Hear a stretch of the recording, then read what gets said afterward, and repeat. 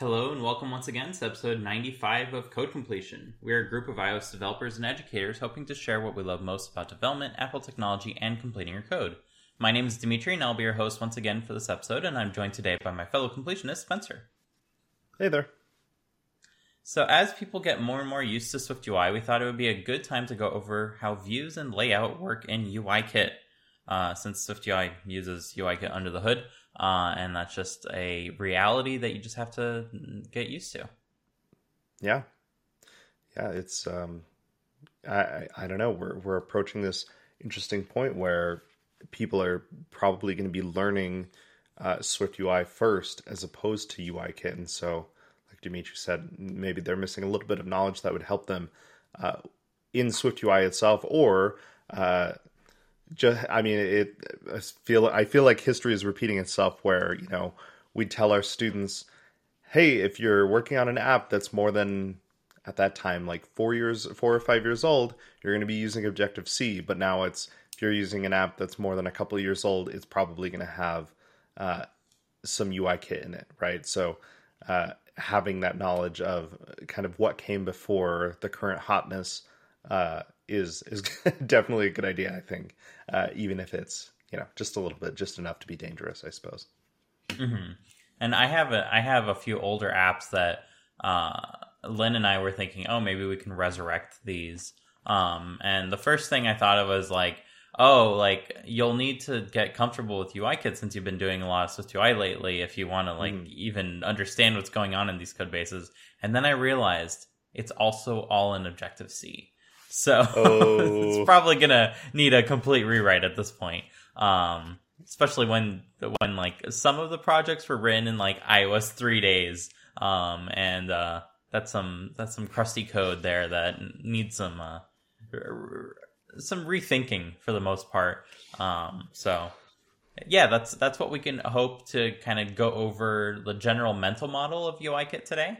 And what better place to start there than core animation, because at the end of the day, UIKit is fundamentally dependent on core animation for almost everything. UIKit provides a user interface kit on top of core animation.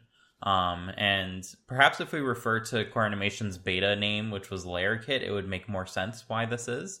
And that's because core animation has a robust rendering engine that has a concept of a layer, and these layers can be basically placed on top of each other, embedded into one another, and everything kind of comes out of that as a base mental model.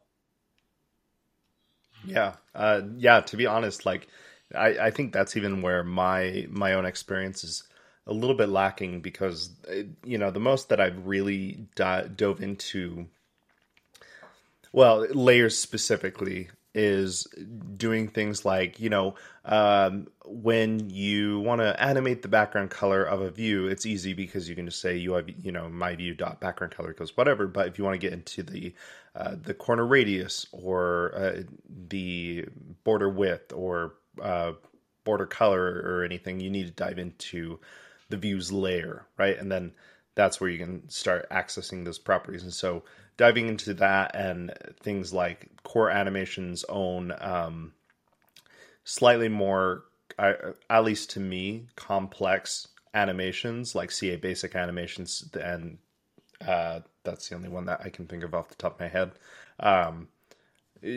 are a little bit more work, but I'd assume that all of the UIView.animate are using core animation behind the scenes, and of course I'm also sure that core animation is the thing that's driving all of the animations that we see in iOS in general.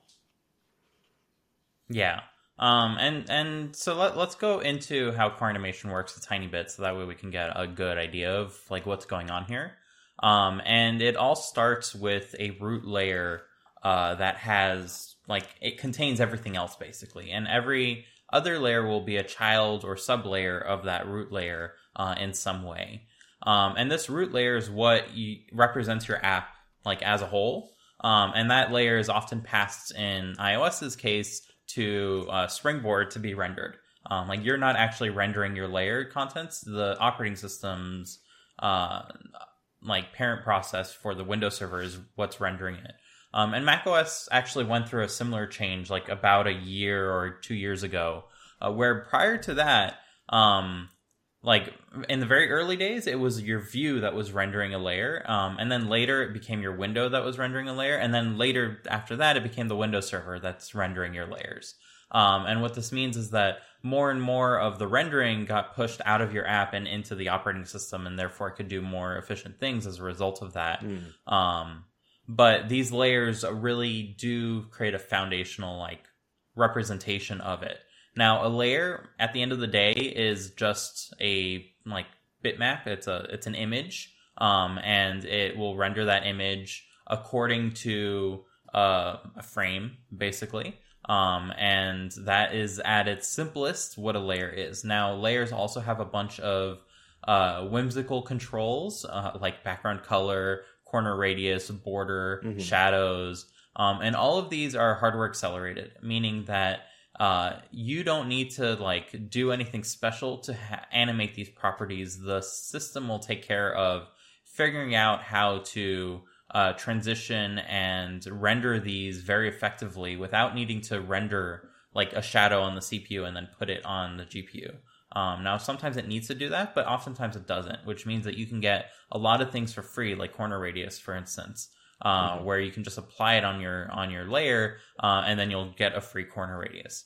And UI View, which UIKit provides, is just a wrapper on top of a layer. It has a layer as a subproperty, and all of its methods basically route down to the layer to do interesting things. Like if you set the background color on a UI view, instead of needing to figure out how to get a CG color and pass that to the layer, the UI view will just do that for you. It'll take your UI color and translate it. But it doesn't necessarily have all those accessors. So like things like corner radius and stuff are not directly accessible on the UI view. But that's okay because all the accessors that it provides do is call on the layer anyways. So you can just go ahead and say view.layer .corner radius or view.layer.shadow and access those properties directly. Right.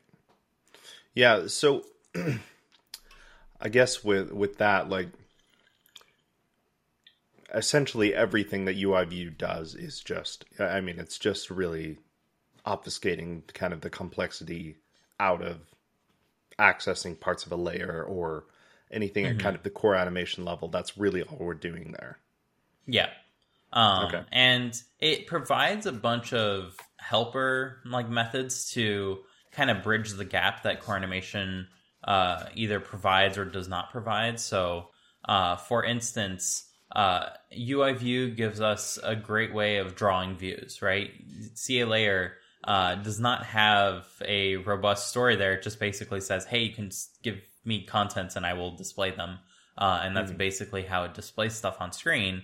It uploads a texture to the GPU and puts it on a rectangle that you provide.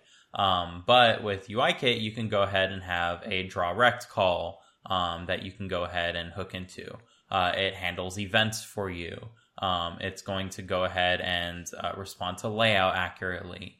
So UI view is doing a lot, but it's all routing down to core animation under the hood. Much like SwiftUI is routing down to UIKit under the hood. So SwiftUI, you might have seen, like, no matter how many views you have, it does not necessarily correspond to UI views. But at the end of the day, you're still going to have UI views that are going to represent your hosting view, for instance. And then anytime you bring in things like buttons and stuff, you're going to have views for those buttons and stuff like that. So in the end, it's still going to render out UIKit views, which at the end of the day will render out core animation layers to have things be displayed properly. Yeah. So I guess talking more about view drawing, we've got, like you mentioned, the wow, now I just forgot. Is it just draw and rect? Draw rect. Yeah. Oh man, it's been a while. Okay. But I mean, that would be like, you know, I don't know. I feel like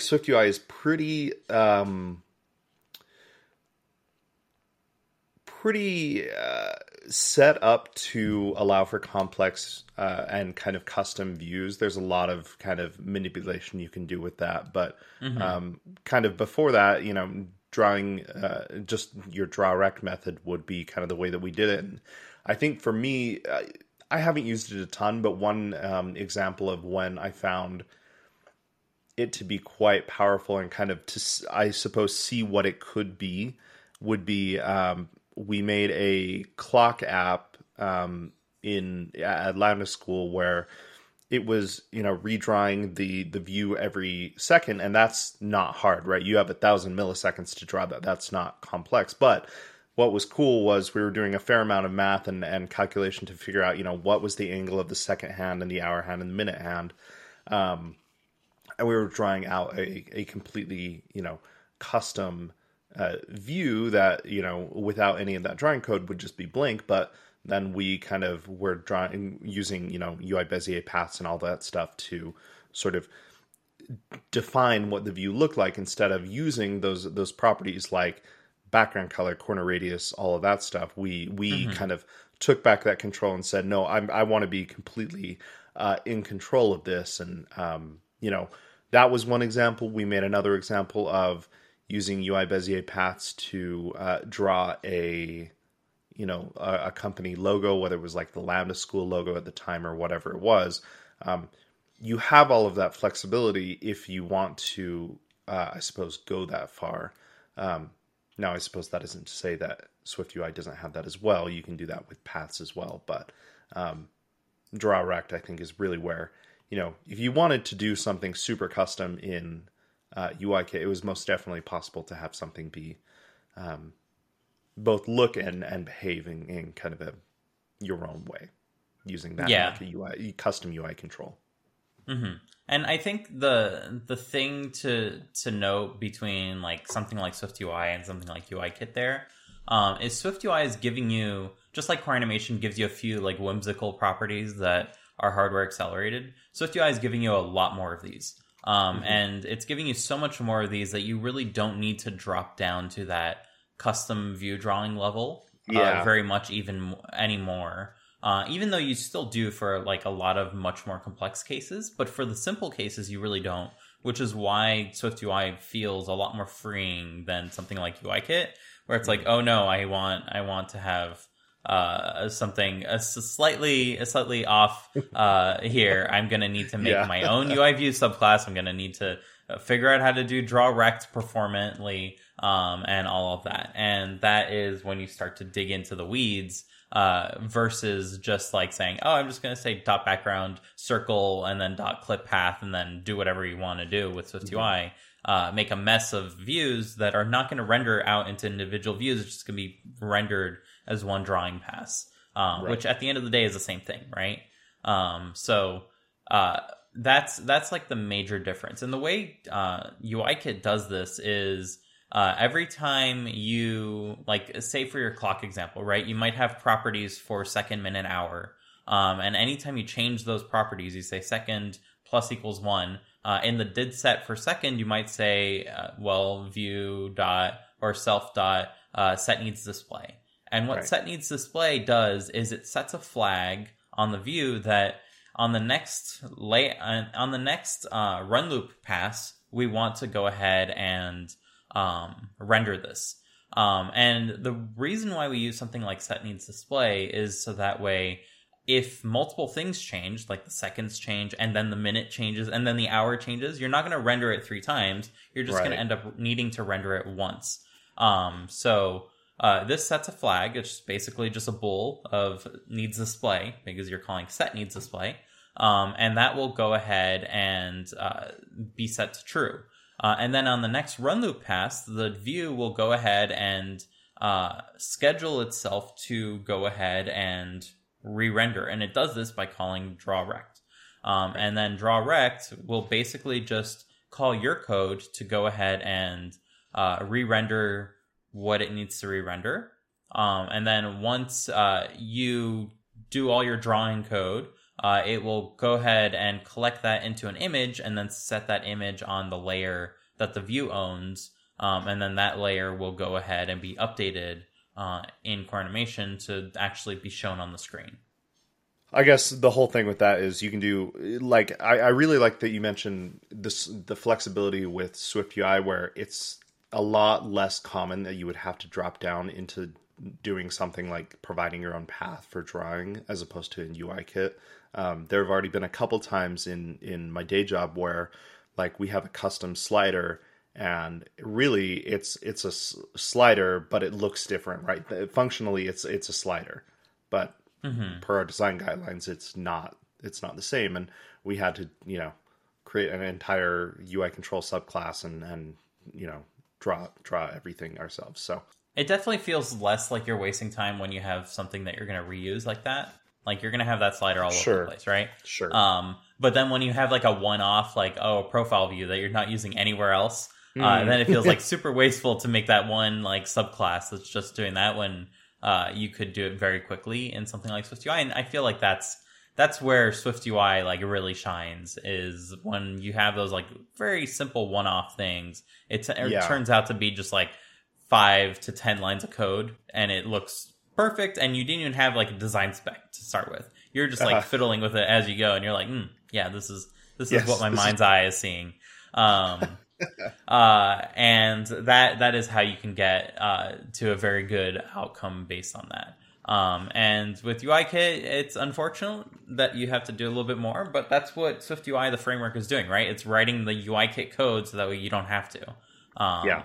A big thing about that is like laying things out, right? Like, you can just put things on the screen on a storyboard, but you also have things like frames and bounds and springs and struts and auto layout and all of these things that kind of are not really a thing in Swift UI, where we just kind of say, hey, put these things here. Here's a spacer to drop it down to the bottom of the screen and you're good. There's a lot of different ways of laying things out in UI kit. So, why don't we walk through them, I suppose. Yeah, so let's start with my favorite one, which is manual layout. Okay. So manual layout is basically taking the concept that you are going to decide where everything goes, and you're going to decide this with math. And the wonderful thing about this is it's straightforward, and you understand what's going on, and you can do pretty much anything you want as a result of this. So let's step back a bit and talk about how UIKit positions things on screen. And this all goes down to a view's frame and its bounds. So its frame is its position within its parent's context. So in the context of a UI view, you have a super view, and that super view has its own like position. Say it's the window, okay? It matches the screen. So your view's frame dictates where it is on that screen. Now, if you have a view inside of your view, that view's frame is within your view, Right. whatever the context of that is. Now, the bounds represents the coordinate system from within the view. So your view, for instance, it might have a frame with an X and Y of 200 pixels, which means it's 200 pixels to the left and 200 pixels down from the top left corner. But its bounds is going to have an X and Y of 0, because the starting point for any subviews is going to be at the top left portion of your view. Right. Now, that doesn't mean that bounds always has a starting point of 0. Like, there are many cases where it doesn't, and we'll get into those a little bit later. But that tends to be how you are going to go ahead and calculate the frames of subviews. You're going to do that based on the bounds of the parent of the super view. And then that basically goes all the way down. So when it comes down to you wanting to position something, all you have to do is calculate the frames of your subviews based on the bounds of the parent view. And if this means like putting 3 views side by side and taking up the whole width of the screen, then you take your super views bounds dot width, you divide that by 3, and that's going to be the width of each of your 3 subviews. And then the first subview is going to be at an X of 0. The second one is going to be at an X of 1/3 of the total bounds. And the second one is going to be at 2/3 of the total bounds. And you position 3 things side by side, and that's as simple as that. If you want to add padding, then you need to start like throwing some math into Right. there. So you take that bounds and you subtract 20 on each side, and then you do those further calculations with that, and you push everything by 20. And then that's where most people get afraid of the math, because it's no longer like very simple, single operation, like calculations that you're doing. It's now multiple operation calculations and multiple steps involved.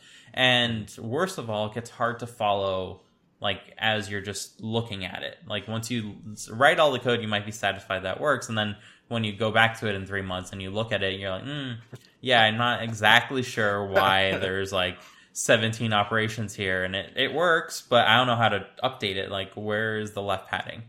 So if you are doing any manual layout like this, do name your magic numbers. And I mean this in that, like, have constants for a margin that you just declare one line above. It doesn't matter that it's like in a magic place of constants. That's not the point of this.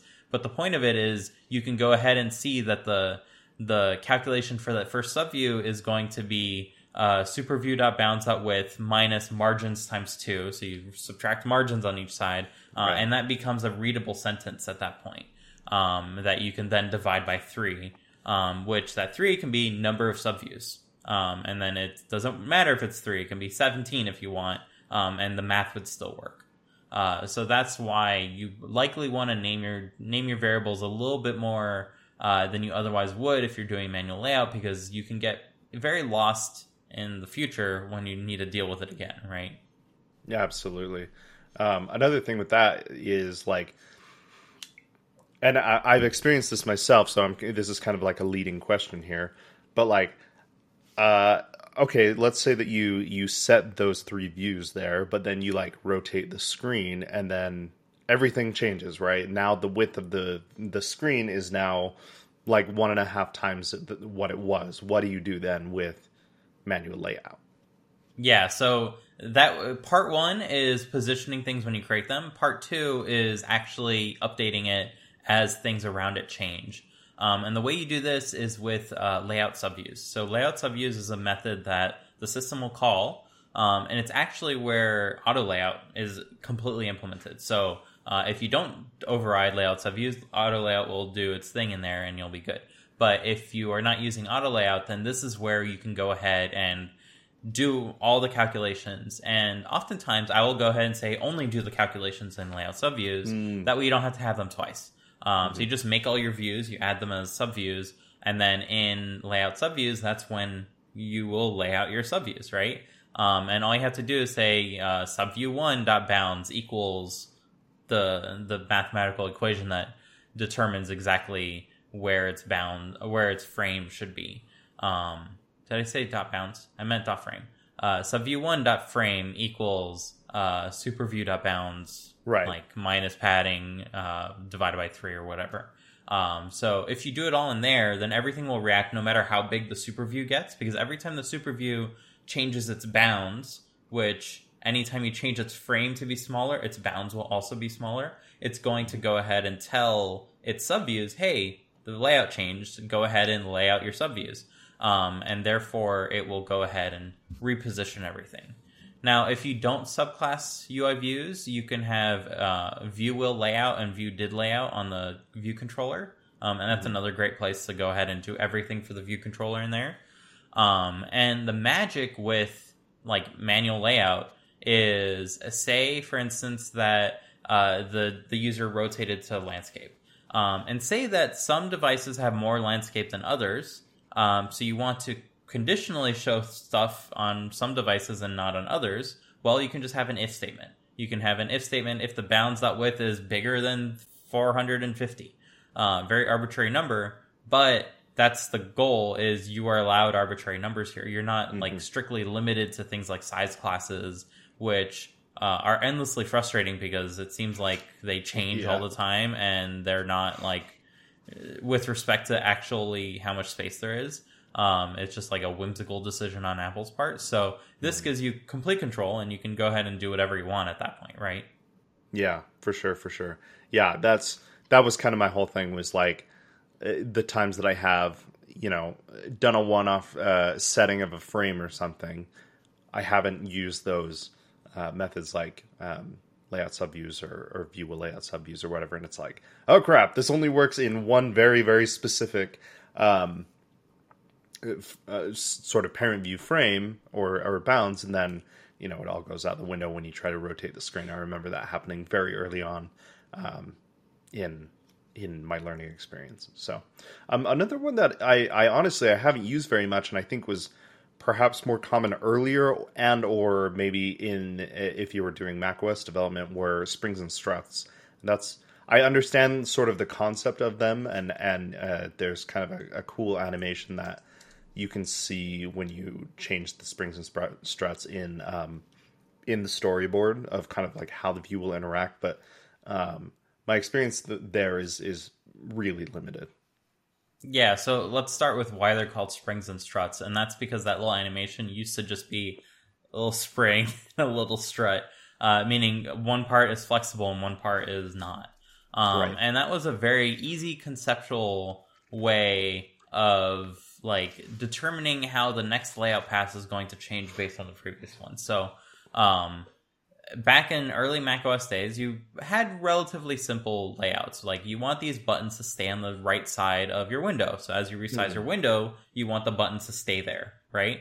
So you'd do this by saying the right and bottom edges are going to be struts, and the top and left edges are going to be springs. And the width is going to be a strut as well, the width and height. So the button stays the same size because the width and height are struts. It stays in the bottom right because you define those as struts, but then the top and left is completely flexible. And this is a very easy way of like skipping that manual layout pass and not doing the math for something very straightforward. So it's basically always been there, and it's still available today. Especially if all you want is like your subview to be the same size as your super view. Just say it has a flexible width and height and you're done, basically. The downside of this, however, is it's based on the previous position. So as you resize, it takes the old position, applies springs and struts to it as a magical little powder, and then you get your new position out of it.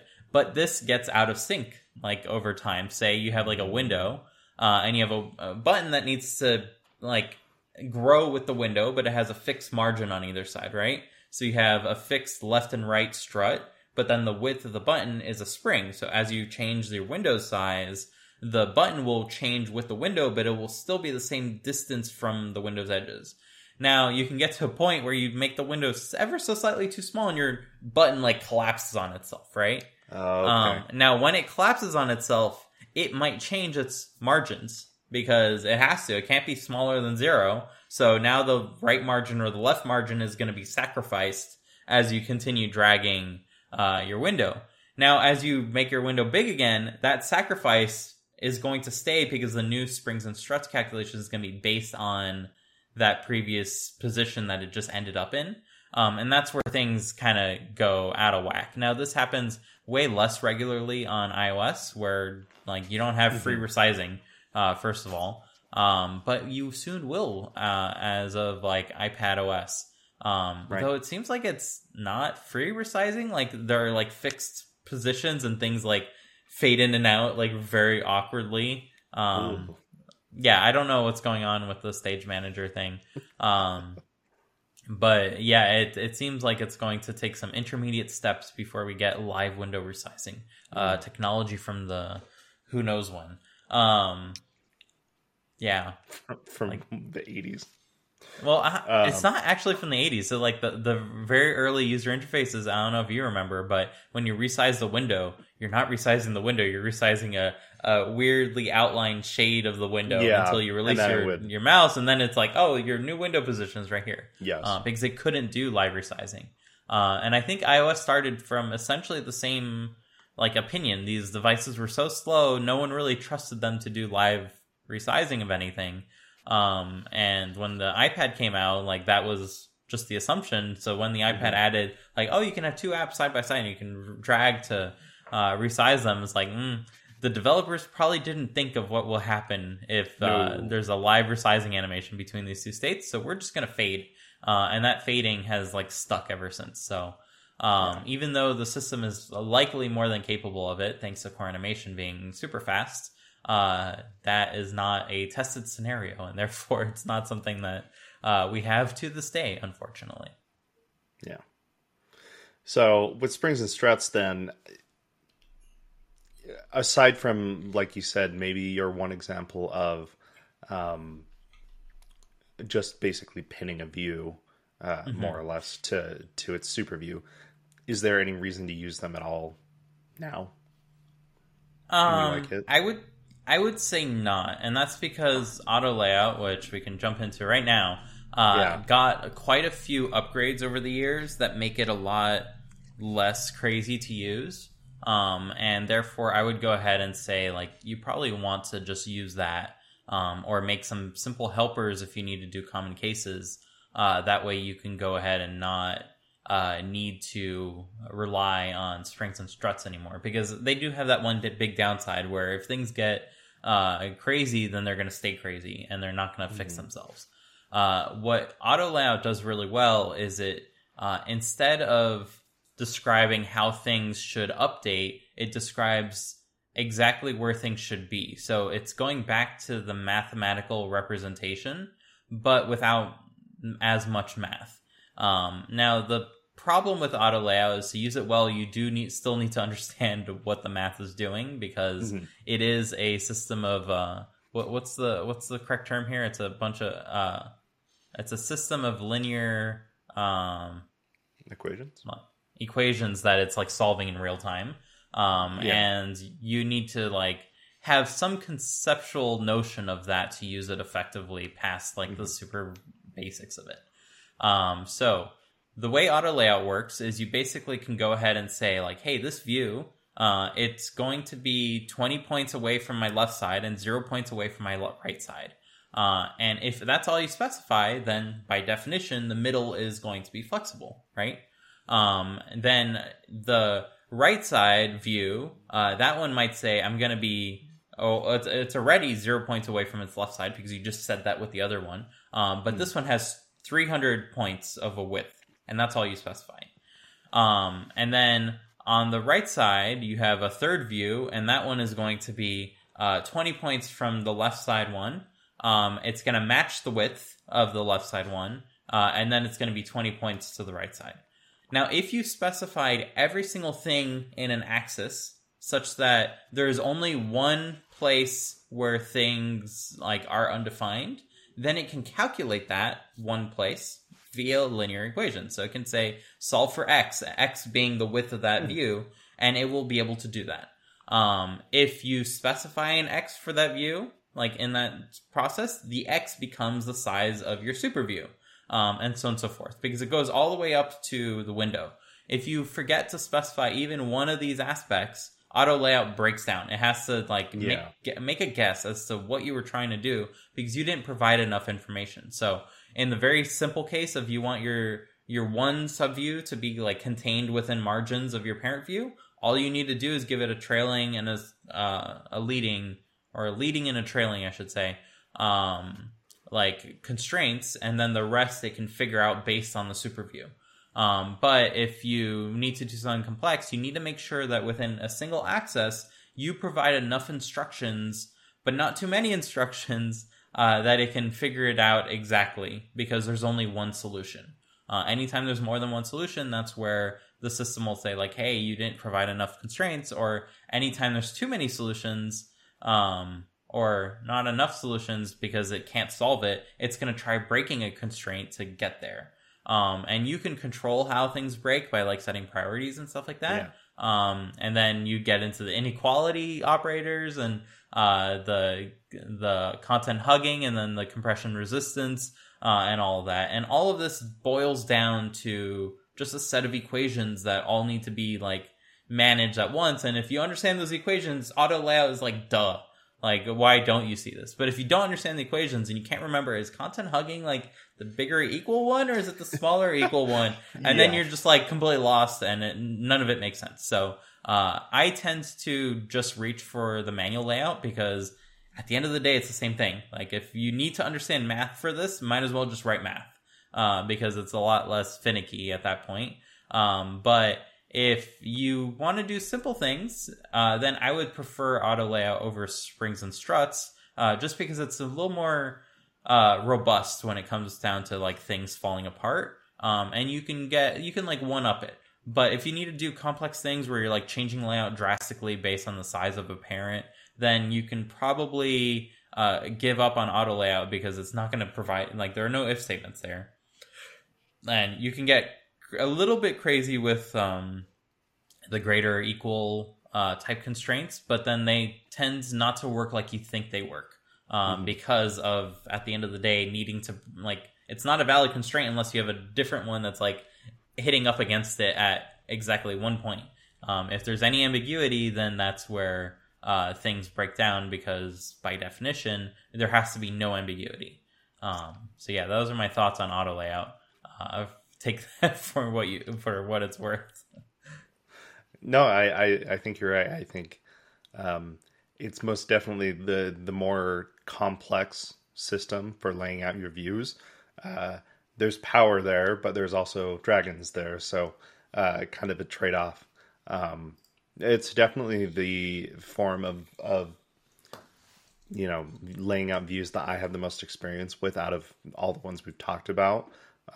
Most probably just because of when I came on to iOS development in general. Springs and struts weren't really anything we talked about.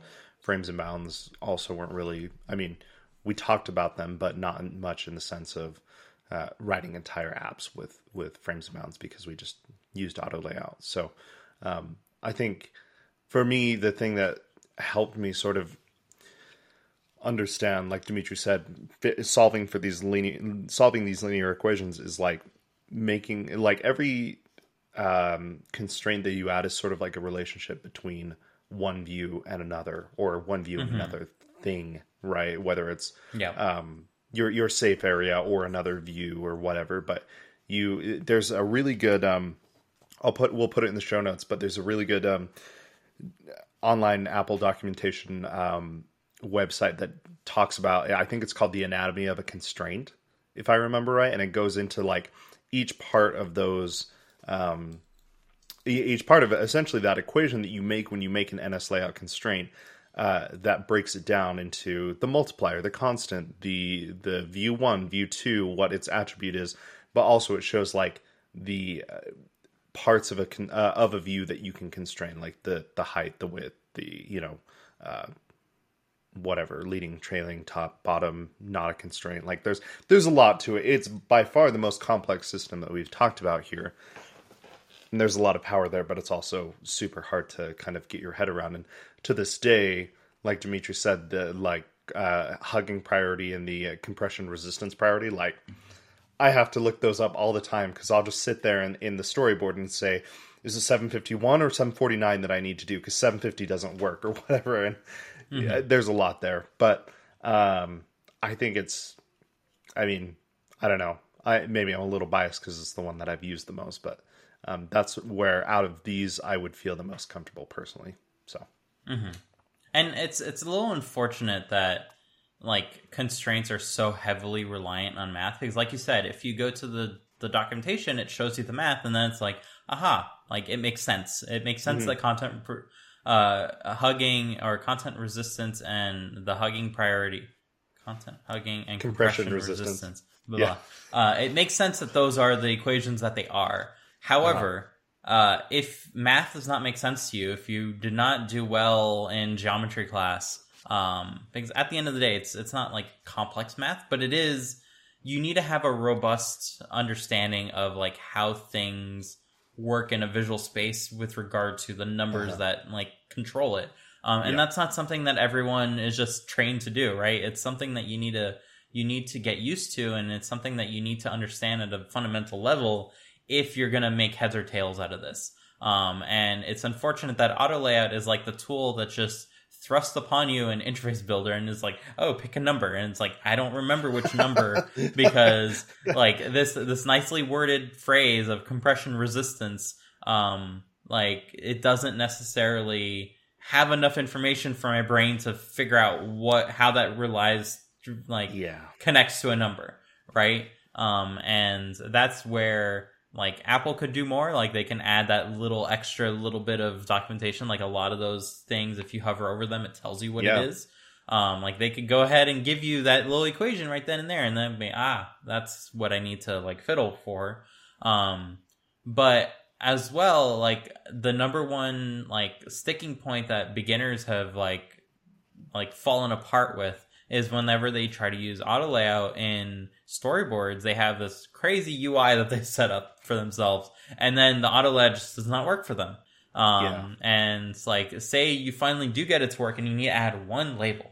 That's when it just completely falls apart yet again, because there's no easy way to really describe this visually. Like, you might be able to say like, oh, like, if you remember the fact that across an axis, you need to make sure to have a constraint all the way through. And then vertically, you need to have a constraint all the way through. But that gets very hard when you have more complex layouts. And for this reason, like to this day, I basically tell everyone, don't rely on storyboards, because they make things seem easier than they are. And therefore, you end up tripping on it a lot more. Like even professionals will just go ahead and like forego this because it's not worth the pain and frustration of needing to like make one change, because you can't see everything that you're changing all at once because it's hidden from you.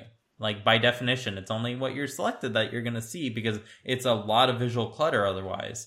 So that's where like describing these in code really helps, and that's why Apple has iterated on how you describe it in code quite a bit. Like at first it started with the ASCII visual language, which was a nice attempt, but again, it's one more thing to like learn, and it's one more thing that the compiler can't help you with until you build and run. So that was a failed attempt. Though it is used when it's describing, like quite successfully, it's when it's describing an error, it will go ahead and use this ASCII language to kind of tell you like how constraints are set up and where things are breaking, and that's as useful as it can be in the console. So that's what it is. So there's that. Then afterwards, you can make constraints yourself with NSLayout constraint, and describe the first view and the second view, the multiplier, the constant. But then you have no visual like correspondation to anything. And then finally, we ended up with anchors, and anchors are great because you can go ahead and say like view1.leading.constraint equal to view2.trailing. And that becomes super clear, because then you have view2.trailing plus the constant is equal to view1.leading.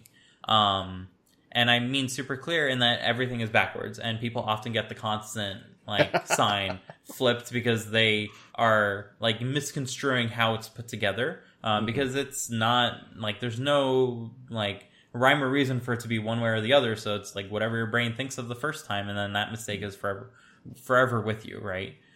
So I say that Apple should take one further step and use like Swift's DSLs to have a like declarative way of describing these constraints based on anchors, but then you can say something very clear like view2.trailing equals view1.leading plus 5, and then it's like it's not ambiguous at all like how all that's put together. And that's something that you could potentially describe with like that DSL and result builders and stuff like this. But for what it's worth, the anchors are not too bad. And if you need to describe a view, you just need to specify at minimum 4 anchors based on its super view, and you're good. If you have multiple views involved, then you have a what's it called? NSLayout constraint.activate with a big array of a bunch of anchors. But at least you can kind of organize that as best as you can, and it's easier to go ahead and insert things when you need to insert them, because you can go ahead and see all the constraints at once because they're all there. They're all declared in one place. Now this whole thing, it gets crazy, as mentioned, especially if I want to build a toolbar and I have 17 subviews that I just want next to each other. Well, Apple has a solution for that, and it is called a stack view. And stack views are awesome because they get rid of most of your need for auto layout beyond positioning a subview within a super view. That's all you need to care about past that point, because the stack view will go ahead and put things in a stack for you, whether it's vertical or horizontally, and you have a bunch of options that even if you don't understand what they do, you can just flip through them until you find the one that works for you. And that's where stack views really shine, because they remove a lot of that complexity and make it simpler, right? Yeah, it's pretty close to the way that like V stacks and H stacks work in SwiftUI, where it's just kind of like, hey, I've got the stack view. I'm going to have some subviews in this thing. Lay them out for me, and it will try its best to, like Dimitri said, based on like there's like the distribution, the alignment, I think are kind of the two biggest ways that you can say like fill this equally, fill it to the point where like let the views kind of decide more. I think it's more or less let the views decide what kind of like size they want. There are a couple other ones, but that way there's all you have behavior if you don't have enough room. Yeah. You basically just constrain, let's assume that you're using NS layout constraints. You constrain that stack view to the parent view, and then within the stack view, all of those like 17 subviews for that toolbar, like Dimitri said, the stack view just kind of manages that and says, I'll take care of that. And then you just saved yourself 17 times potentially for constraints that you need to make for all of those subviews in the stack view. So super great when sorry, I want to mention real quick, a really cool thing that you can do is you can have stack views and stack views, and that's where it can become a little bit more complex, but also you're very likely saving yourself time and complexity by making NS layout constraints for each of those subviews. So you could very easily more or less do what we do in SwiftUI, where perhaps you have like a V stack or a vertical stack view that basically spans the entire view, the entire window, the entire screen, and then within that have sub stack views that are either horizontal or vertical, and you can basically lay out your entire sort of view controller or page or whatever you want to call it with those subviews. So they can be really powerful once you get used to them. They are a little finicky, like Dimitri said, with the alignment and the distribution and everything, but it's also a very easy and quick thing to change. You could even do it in a storyboard and kind of most probably get those a visual indication of what it would be in the storyboard. So, yeah, and once again, this is where like SwiftUI one-ups UIKit a little bit, and that, oh hey, you have stack views, sure, but if you want to add those margins, you don't need to like do anything with constraints. You just add a padding. And you're done with the margins, and then in your stack view you want like things to be spaced a little bit differently, and just add some padding or add a spacer and you're done.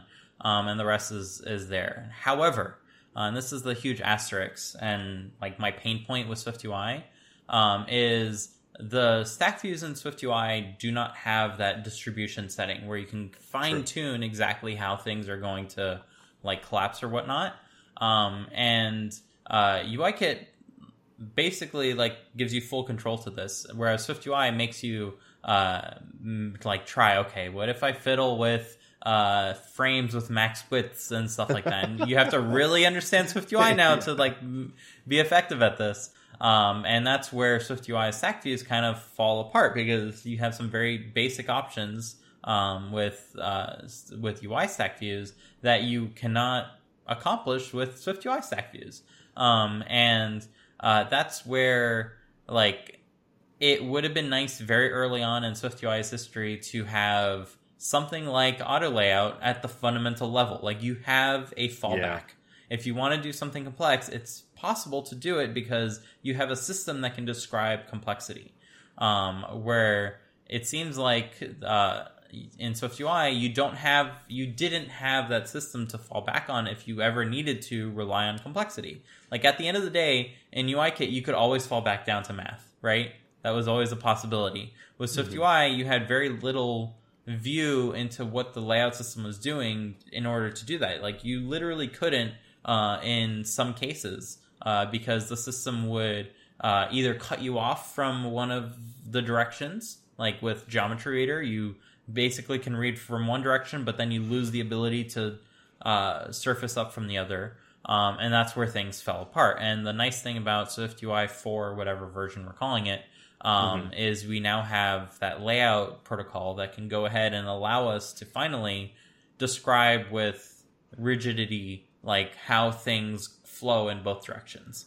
And that's that missing piece that would have been really nice to have early on, but we didn't have until now, and therefore people came up with tons of hacks, and therefore it became like a joke that SwiftUI is simple until it's not. Like, you can't have two buttons that are equal. And that's just how it is. And although you can get reasonably close, like you just have to decide, okay, I want both of these buttons to equal 200 pixels, and then within that they can be equal just fine. But you can't really have one match the other up to like its optimal size without relying on that magic bit. And that's where like this new SwiftUI layout really comes and helps. But if you ever needed to do that in SwiftUI, you can always use UI view representable and like have two hosting views, and that you have essentially the same thing. So that's where knowing how UIKit works can be to your advantage, right? Yeah, absolutely. And there are still views that aren't available in SwiftUI. They're kind of escaping me right now. I think they've added quite a few more, like Progress View, I think, is one that is relatively new. A UI activity indicator just wasn't even a thing. I think you still can't get the large style, ironically enough. Oh, really? Okay. I know. They do have styles, but it's like either a normal spinner or like a progress bar. So yeah, I mean, like SwiftUI isn't hasn't reached, I guess, feature parity with UIKit in that sense of having the same views. We're still reliant on UIKit for a lot of those things. So there have been in LumaFusion, there are times where we've had to use UI view representable or whatever.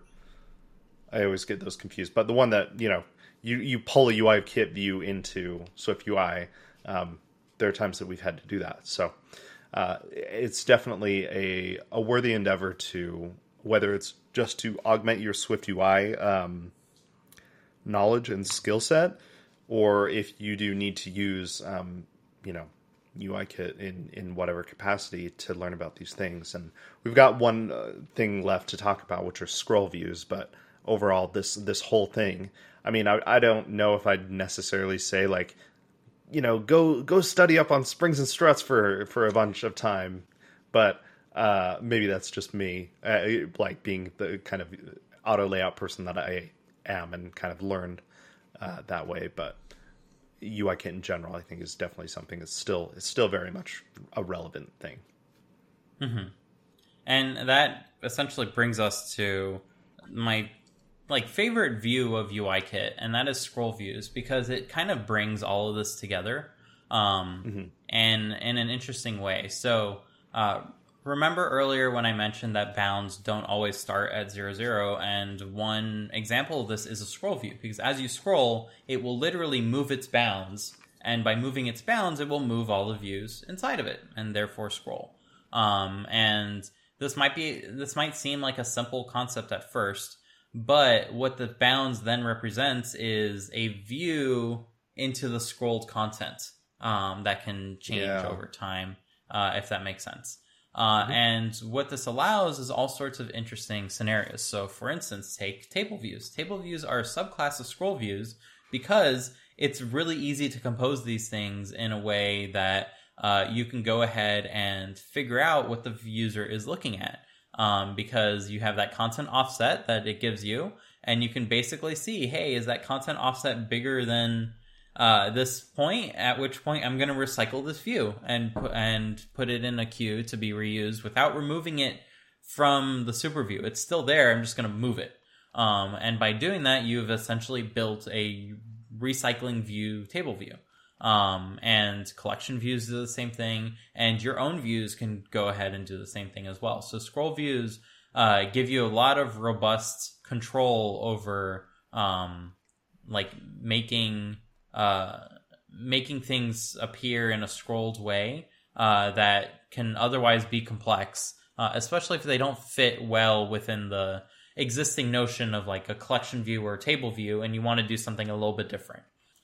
This can be stacked with like zooming, and guess what zooming does? It scales the bounds disrespective of the frame. So now instead of 1 point in bounds representing 1 point in the frame, 1 point in the bounds represents 2 points in the frame, meaning everything is bigger. And it can be rendered appropriately because your subviews, they just think that they're bigger as a result of this. Or smaller. Like the direction always confuses me because I am 100% horribly dyslexic. But that is something you can just try both and see which one works, and you can get past that quite easily every single time. But yeah, scroll views are great because they really encapsulate how UIKit works at a fundamental level. And if you want to feel confident with UIKit, like if you can feel confident with custom scroll views, then I think you've mastered UIKit to a certain extent. In terms of the layout and the views, not in terms of like all the view controllers that you can potentially use. That's a completely separate can of worms that we'll not get into today. But scroll views, they work with auto layout just fine. Like you can constrain the inside of the scroll view just as you can constrain the outside of the scroll view, and it will do what you think it will do. It will make the inside scrollable. So that's all been hooked up on your behalf already. You just need to go ahead and set things up. So you can do it manually, you can do it completely custom. That's up to you. Yeah. It's funny that you mentioned like that's when you feel like you've mastered UIKit, because scroll views always have given me like the hardest time, and it's been a long time since I've used them. But like you're saying, like you need to, constrain the outside of the scroll view, and you constrain the inside of the scroll view with the contents of the scroll view. That was always like something that I can never get past. So I've got a little bit of work with UIKit still to go. It sounds like, because it was hard to get things to scroll, and I feel like last time I did it, which was years ago at this point, but I just kind of had to throw constraints at the wall until some stuck and scrolled the way that I wanted them to. So yeah, and scroll views are still one of those places where the SwiftUI version leaves a little bit to be desired. Like you don't get any updates as far as like what the current scroll position is until you need to go ahead and like stick a geometry reader, and then you lose all layout. So that's like one of my first things that I will go ahead and make a UI view representable for, like tailored to what I need it to do. But it's just basically going to wrap a UI hosting view, and just like pass that through. And I would say that is the easiest way to go ahead and hook things up to your advantage, because you can use all the power of a UI scroll view from SwiftUI. You just need to go ahead and choose how you want to hook it up, and which parts you're interested in. Because the SwiftUI one basically says, hey, is this horizontally scrolling or vertically scrolling? And the rest is up to you. And you basically get no indication when like things are sticky and stuff like that. So all of that is entirely up to you to do custom. So you can go ahead and get a lot of that for free just by wrapping a UI scroll view and surfacing the pieces that you really want to SwiftUI. This week's episode of Code Completion is brought to you by Sticky Widgets. Sticky Widgets is the absolute easiest way to put a sticky note on your home screen and edit it quickly. It's so easy, you never need to open the app itself. Add a sticky widget to your home screen through the iOS home screen editor and tap on it to edit. That's about it. Of course, there's tons of customization options as well: font, color, text size, alignment, all conveniently located in the system's edit widget interface.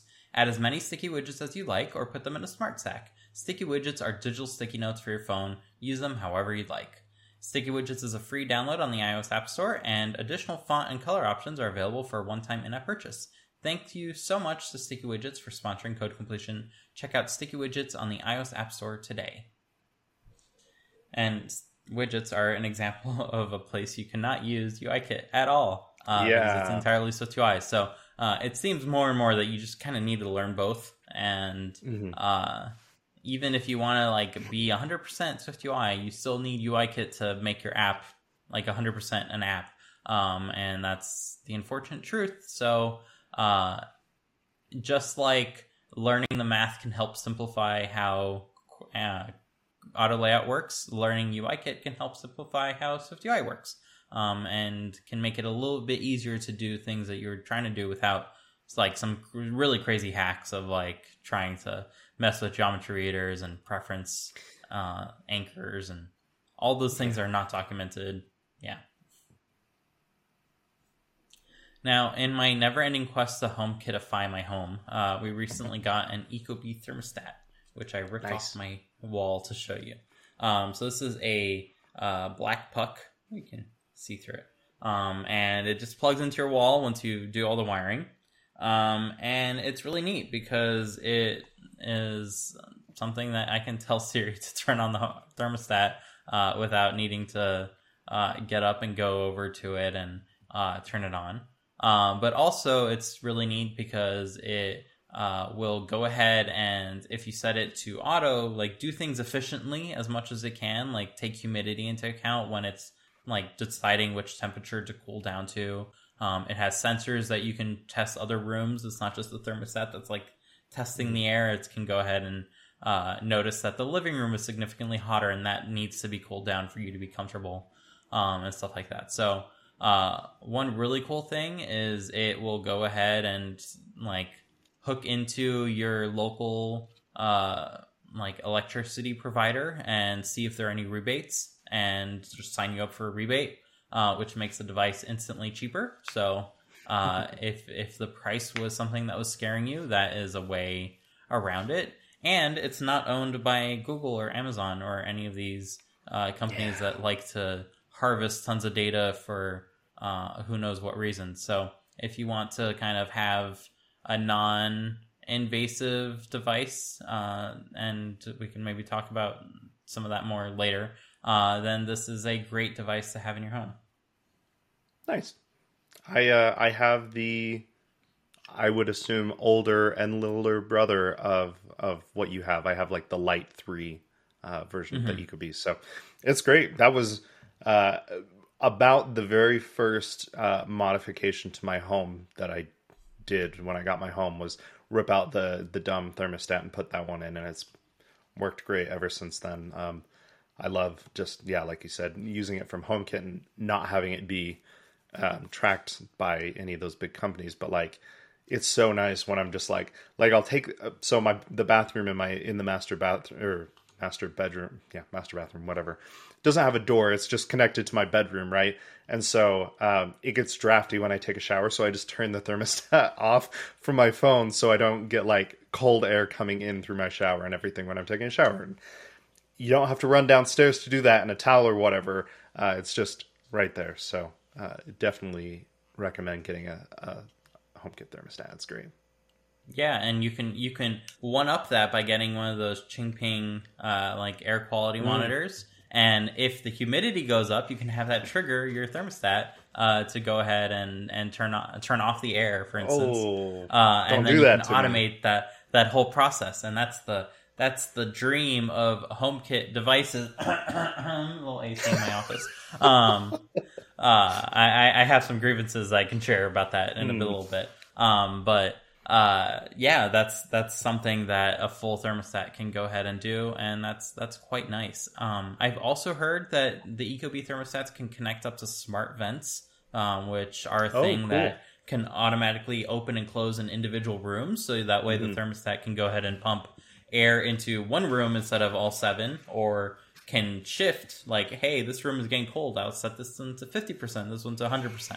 I mostly like wishfully thinking it can do all those things, but I imagine like the technology is there at this point to be able to do that. So I have not like ventured down that route quite yet because all the little panels are like slightly similar, like cut, like none of them are one shape. So I don't know if I'm gonna go ahead and like do that. And equally, I don't like putting batteries in things.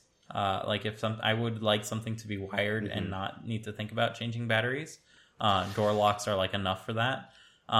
So yeah, not sure I want to go ahead and get vents that need batteries that need changing. Because like, oh, the vent needs changing again. And then that's like a pain of maintenance, but Yeah, that's the hindsight of already having the house, and you're not like building a house to be like, oh yes, let me put wiring through my air conditioning vents and everything. Like Hmm. that'd be great, but the house is already built, so you're like, oh, that'd be a pain. Like if I, Yeah, if I that's when were you to have build, multi zones like from the beginning, and then you have that Mhm. one big HVAC, but then it's just going into different ducts that all have panels Yeah, already. yeah. I mean, if I were, knew what I knew now, I would have ran like, weatherproof Cat 6A, in corners of my house so I could put PoE cameras all over my house. And, it's like, I, I'm not going to put a battery powered camera on the side of my house that I have to go get up on a ladder every 6 months to replace and everything. So, yeah, Yeah, I'm hindsight. like this close to getting those, those door things that like automatically close doors in offices. Yeah. I'm so close to installing them on my doors because then I can run basically a wire from my stupid door lock to that, have it like go through the mechanism, and then out on the other end, and have it be plugged into some DC power source that just supplies, I don't know, what is it, 6 volts of like DC current to like the four like 1.5 volt batteries that would be there, Oh, okay. and then just not need to think about battery power ever That's again. awesome. But it's like way more involvement than it needs to be, and my I door is like know. falling apart anyways. So I'm like, I'm just gonna wait. Yeah. I am like slightly glued to the idea that I can get a nice door with like glass windows that have that like LCD Oh, frost so on it. cool. You know what I'm talking about, right? Yeah, The yeah, ones where it's like with a flip of an electric current, it's uh-huh. transparent or opaque. Yeah. Yeah, the And my crystal's my like a line. dream, yeah, and my dream is to just be there on Halloween, and when people say trick or treat, I just like flip the thing. It's like that'd That's be awesome. perfect. Best Um, use. yeah, scare every delivery person possible. It's like, who's there? Clink. That's So awesome. yeah, for that I would need electric current anyway. So at that point, I would think about just wiring all Hmm. that crazy stuff up. But yeah, that's a different kind of problem entirely. But yeah, the Ecobee has been pretty great. It supports Hey I know. Siri. I don't want to say it like as one phrase, but it supports that. I Yeah. have not used it. I have enough of those devices around the house that it doesn't need to really do anything. It also supports like proximity sensing, so if people walk in front of it, it can go ahead and turn on lights. I have also not used this because it's like in a hallway that's like 3 doors wide. Mhm. That does not need lights to turn on for you walking by, even in like the dead of night. Just like the lights from outside just kind of illuminate just enough. So I have not used those abilities. The one downside I would say is it doesn't give you any control, and I would say this is probably more Apple's problem than Ecobee's problem. But it doesn't give you any control of the fan without AC or heat. So you cannot say like turn on the fan or turn off the Oh. fan. You have to go ahead and set up a shortcut that will go ahead and like set up and configure it in some special way. So that was one issue. But that's easily solved by setting up shortcuts for everyone in the house. So that way, if they ask, it goes through their phone, and if you ask, it goes through yours. So yeah, that was our way around that. But yeah, otherwise quite happy. Yeah.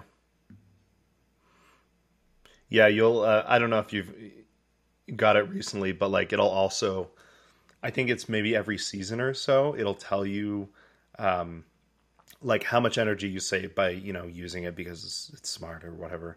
But also like the percentage of like you're in the top X percent because of, your energy usage. And it's always fun to like see mine be like in the top 10% of like least energy usage in the winter because my house is cold, and then like being like the bottom 90% in the summer because I keep my house cold.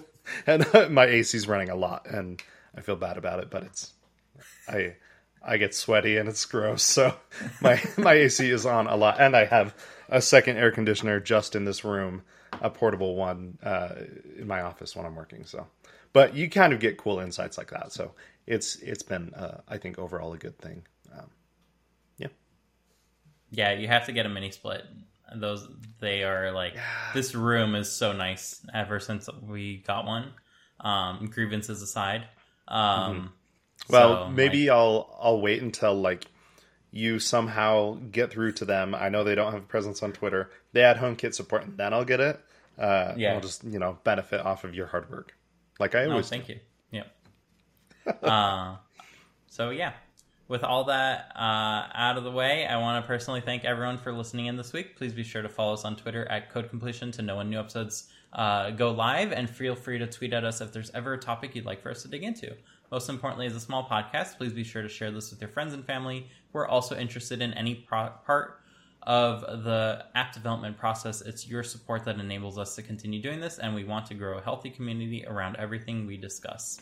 Once again, I want to give my thanks to Spencer, who's at Spencer C. Curtis. That's SpencerCurtis on Twitter, for joining me this week. My name, once again, is Dimitri. You can find me at Dimitri Buñol. That's DimitриBouniol. And we'll see you all next week. Bye. Bye. So yeah, grievance time.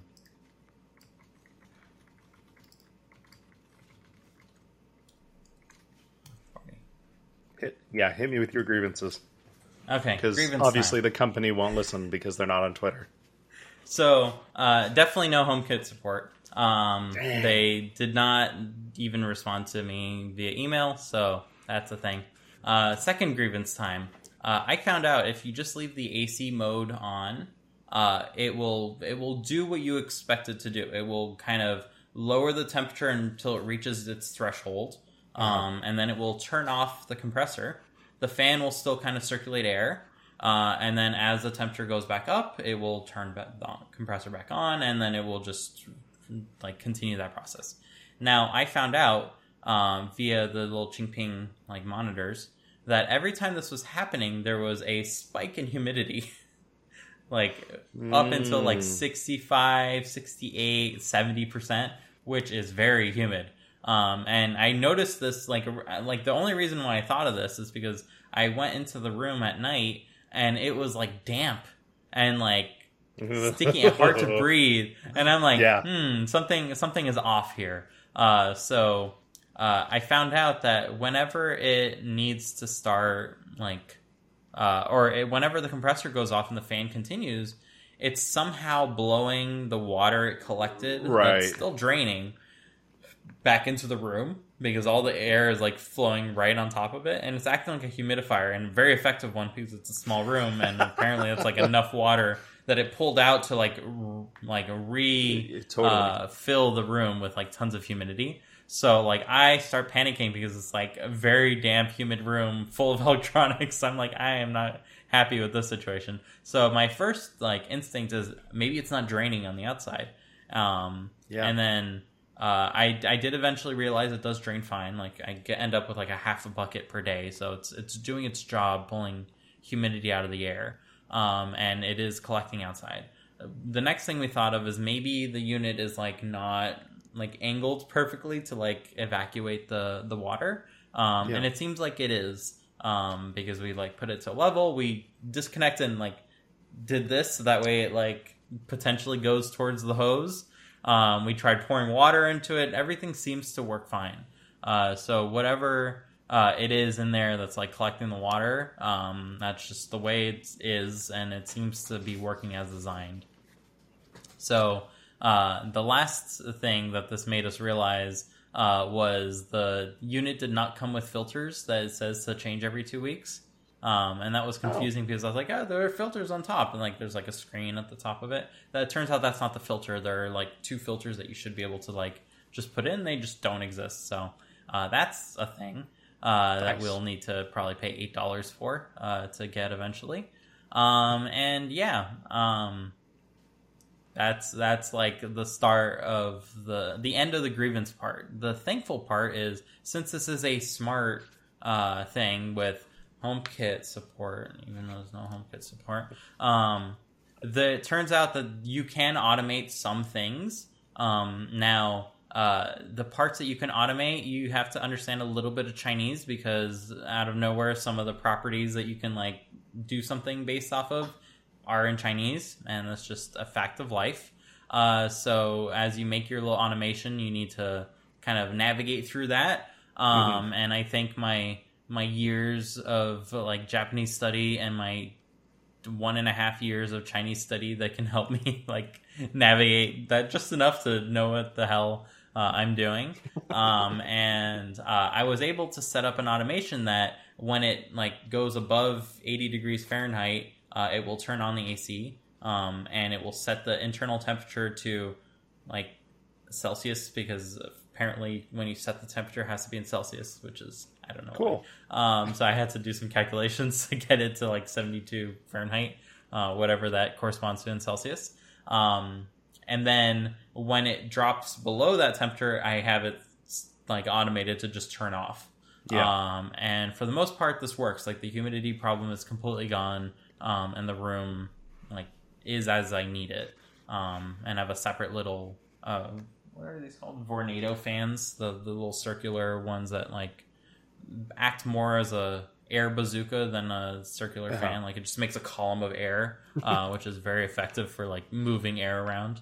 And that just like circulates the air internally, and does a pretty good job of that.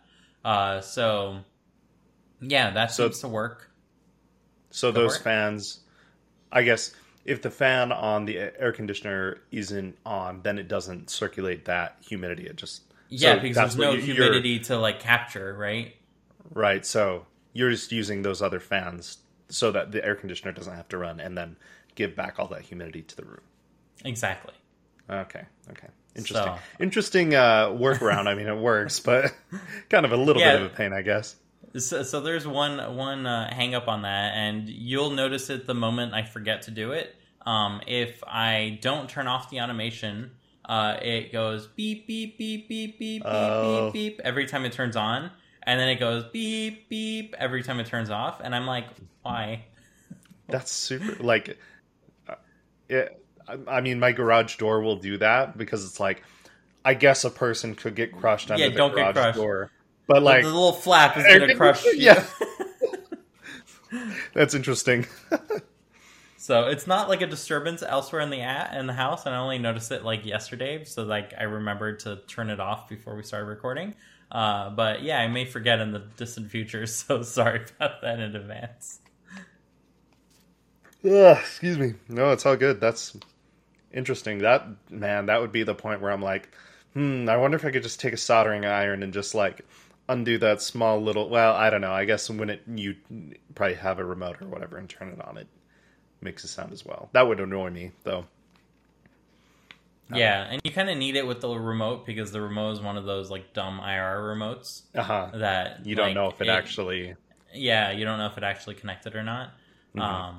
So I don't know. The remote seems to have like a mute button. I think the mute button is to like make the fan really quiet, though. It's not necessarily for the beeps. So maybe in the app they have something. I don't know. That seems weird.